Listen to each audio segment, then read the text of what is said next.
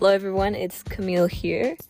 And for today's episode, I wanted to talk about rituals. So I was watching this TED Talk the other day, and the speaker kind of mentioned something interesting about how a lot of times we have rituals to feel connected to our higher selves, or to our better selves, or sometimes to feel better about things, right? And it made me think, what kind of rituals do I have, right, that I didn't know were rituals, right? How do I make myself feel better? How do I cope, right? Do I have rituals that are, in some shape or form different than, just coping mechanisms? Maybe I have rituals for other things, right? So I kind of narrowed it down to two types of rituals. I have one, rituals that I do to kind of make me feel better, to cope, to get back to that peak performance Camille, right? And then I also have rituals that kind of make me feel connected to that purest version of myself, feel connected to who I truly think that I am, right? To those, things from my childhood that make me, feel connected to that childhood self. So, those are probably not the only rituals that I have. There could be cultural rituals, there could be family related rituals, but I think from a perspective of personal rituals, those were the two types that I identified. So let me elaborate on the first one.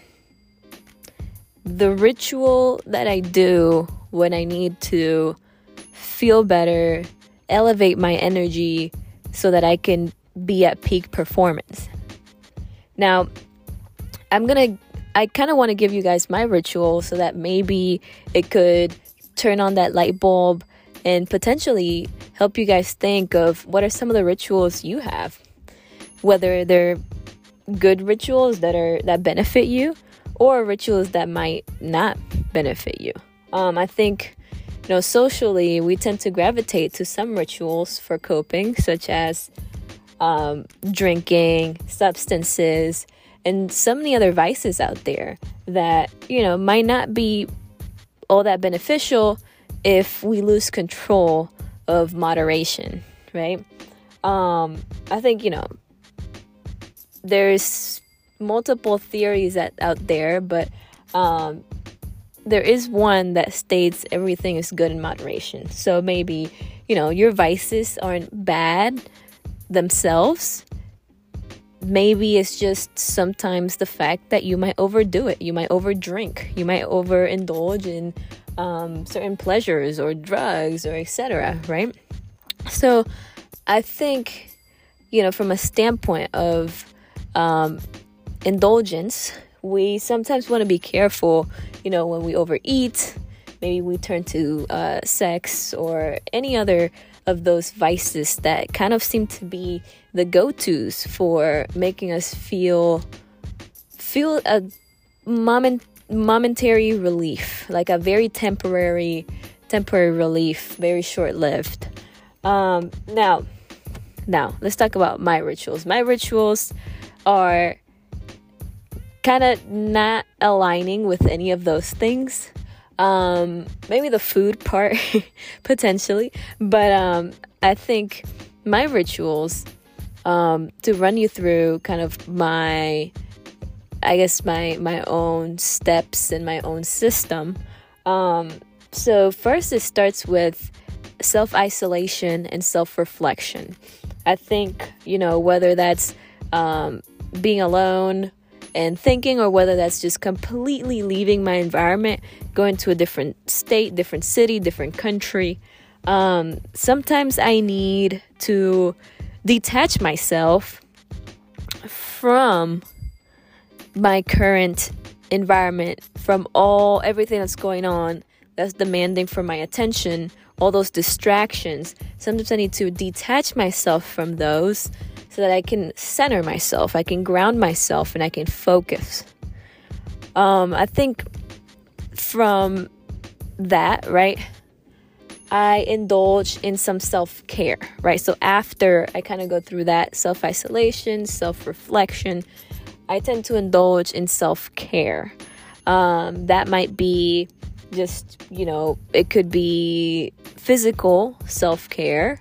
It could be sometimes just eating a meal that I really enjoy, spoiling myself, pampering myself.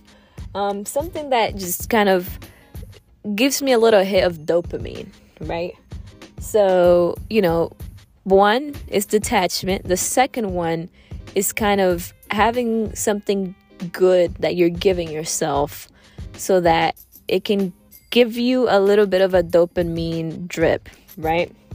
Now, from there, I tend to also turn to nature, right? Sometimes just being out in nature and kind of indulging in things that make me feel bigger than life can help me feel connected to the world around me and feel like I have a sense of self-efficacy and self-esteem that is a bit greater than it was before, right? And kind of a more higher view understanding. So that might be heights. I love heights. So, going to a place where I can see either just the bird's eye view of the world, or going to a place where I can see the stars and just notice how big the world is. So kind of going through a process that kind of questions your existence, right?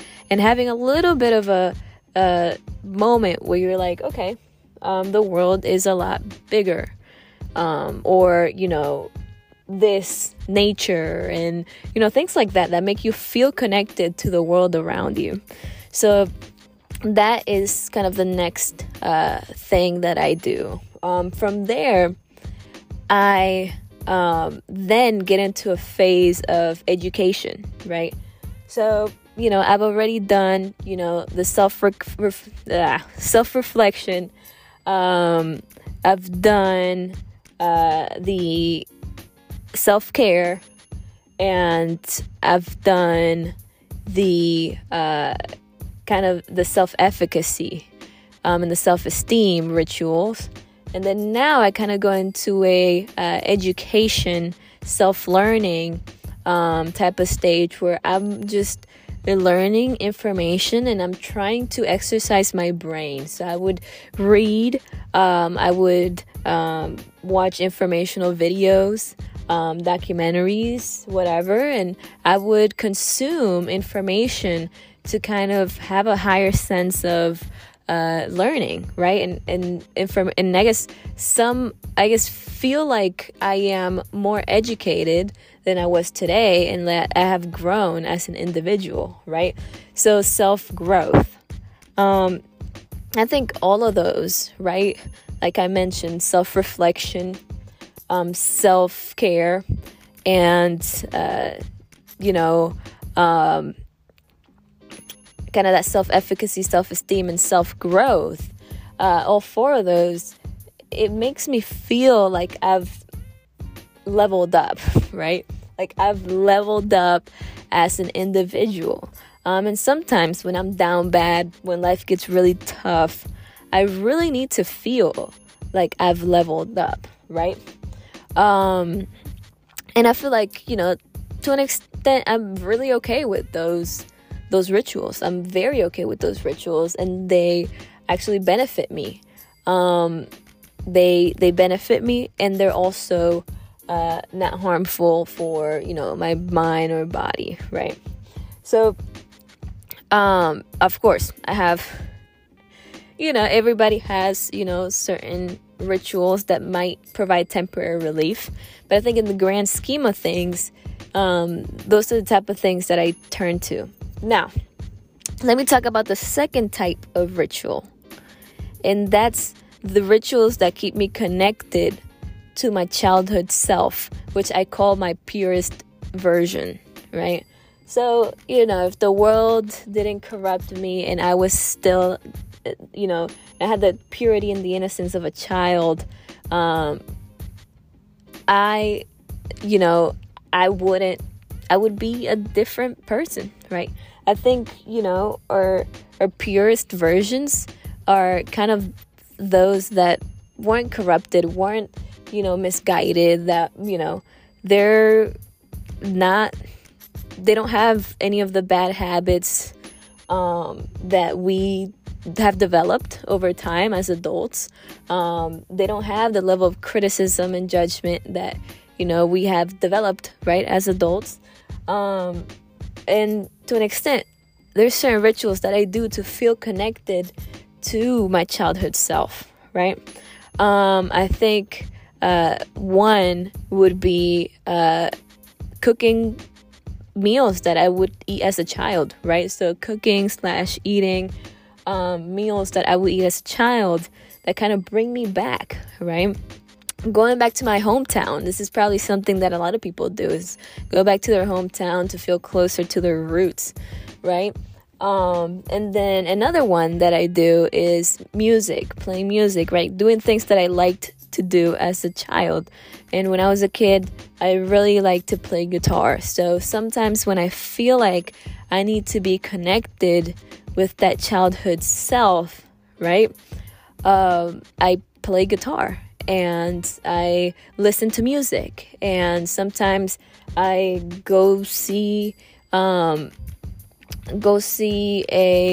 orchestra in concert, or and to an extent, I think those things kind of help me feel connected to that childhood self.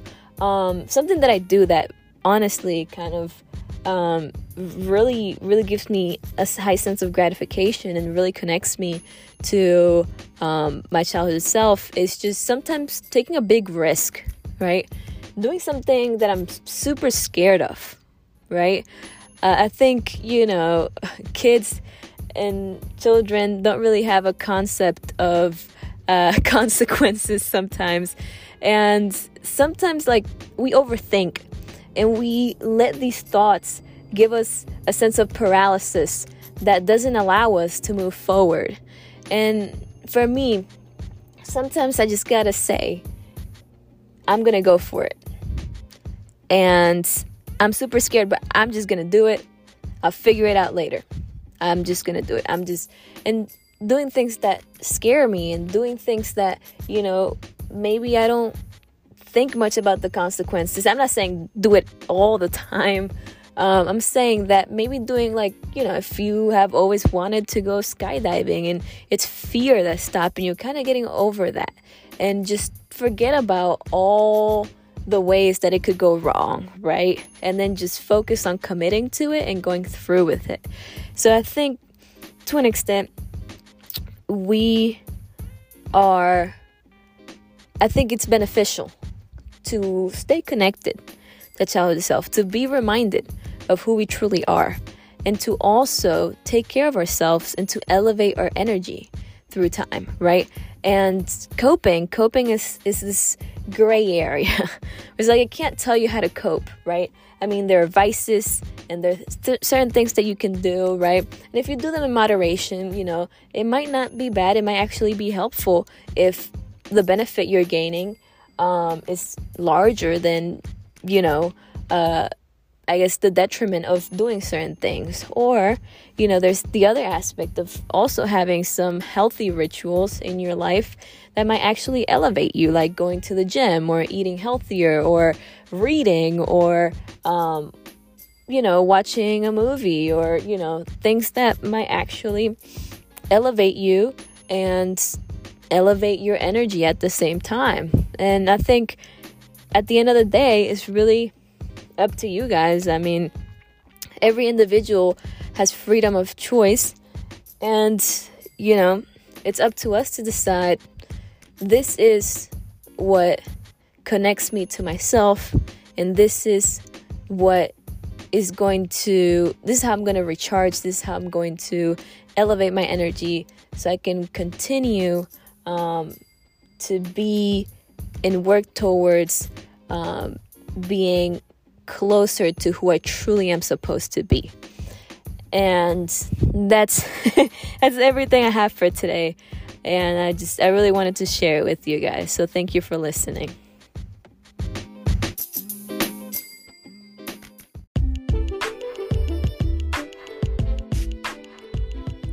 All right, so in the previous segment, I talked about rituals, and I briefly touched up on vices, right? And I kind of wanted to elaborate on vices in this segment.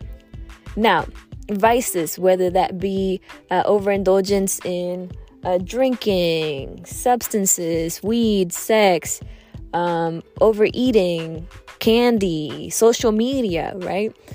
There's 3 things that we can do. We can either moderate, everything's good in moderation, type of theory. We can abstain, cold turkey, or we can substitute, kind of using that energy somewhere else and still get the same gratification, right? And with certain things that provide us instant gratification, we always have to be careful, right? Because we might get caught in a little dopamine cycle where we want more and more and more. So back to those 3, right? Moderation, abstinence, and substitution, right? So those are the 3 things that we can do to kind of mitigate our vices. Now, whichever you decide to do is really up to you. I trust you guys to have the best judgment for yourselves. But I kind of wanted to go a little bit into each of those, right? The first one being moderation, right? And this is having the ability to have a limit to certain things, right? Having a limit to your vices. So, allowing yourself to drink, to do certain substances, to do this, do that, right? And to moderate yourself, right? Now, because you do it in one aspect of your life doesn't mean that you should do it in another, right? So if you are moderating your carbs and the sweets that you're eating, maybe that's not going to work as well with drugs that are very addictive, right? So that's one thing to think about. And the second thing to think about is kind of, what is my stopping point when you're moderating, right? How do I know where's the point where I can stop and I can be okay and am I disciplined enough to hit that stopping point and take a step back? So if you are going to choose moderation, make sure that you can make those decisions, right? Now, the second one, abstinence, right? Sometimes it might benefit people to just abstain, right? Decide that, okay, I'm just no drugs, not even going to look at them. I'm going to clear my environment of every single cue that might make me want to do this or that, right? To kind of indulge in this vice, right?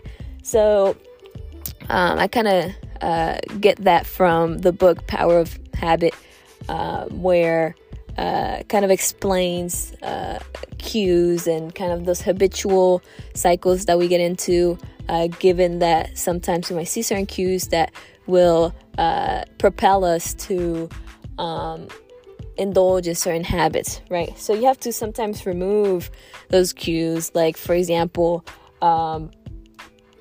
getting rid of all the alcohol in your house, and also getting rid of maybe the cups that you use to drink alcohol, right? Because those cues might prompt you to do certain things, to drink, right? So you have to remove those cues from your environment, and so that your brain never really has that thought of, okay, I want to do this, I want to do that, right? So that's when it comes to abstinence, I think that's very important. If you're going to choose to go that route, right, just keep that in mind. Third one, substitution. Substitution, I think, is one that might work pretty well for some people. Substitution, right? So instead of, sex, maybe masturbation. Instead of carbs, white carbs, maybe mixed carbs. So, instead of white bread, maybe whole wheat, right? Instead of cookies, maybe fruits, right? Instead of, there's sometimes some low-fat ice cream out there that you might find more beneficial to eat than regular ice cream, and that might not have that much of a difference in taste, right? So sometimes substitution can work pretty well. There's alcohol out there that kind of has this placebo effect where you do not have, you don't necessarily get drunk, but it tastes just like alcohol, and to an extent your mind kind of believes that it is. So this level of placebo effect in there. So substitution can sometimes be a very appropriate way to deal with those vices, right? Because you're essentially just shifting the focus from this and shifting that energy that you put towards this and shifting it somewhere else and getting a similar level of gratification, right? And eventually you start getting used to that new level of gratification, and you start getting into homeostasis where now, for example, I eat whole wheat, and honestly, I don't even think about white carbs all that much, right? I can eat brown rice and, to an extent, forget about white rice a lot of the times. I still am a big rice lover, I do have to admit. But, kind of turning to those different things that still give me kind of that same level of gratification, right? Instead of, having lettuce, eating spinach, which has like 3 times the nutritional value. I mean, that has nothing to do with vices. I mean, if lettuce was a vice for me, I would be I would be pretty okay. I'd be but certain things that you can make a shift and still feel like you're getting that level of gratification. So kind of just wanted to touch up on that, and hopefully this supplements my previous segment where I talked about rituals and expands a little bit more into a holistic perspective of both rituals and vices, and how sometimes they might work together and you want to limit those vices and kind of, amp up those rituals that might elevate you rather than amp up the ones that are going to hold you back. So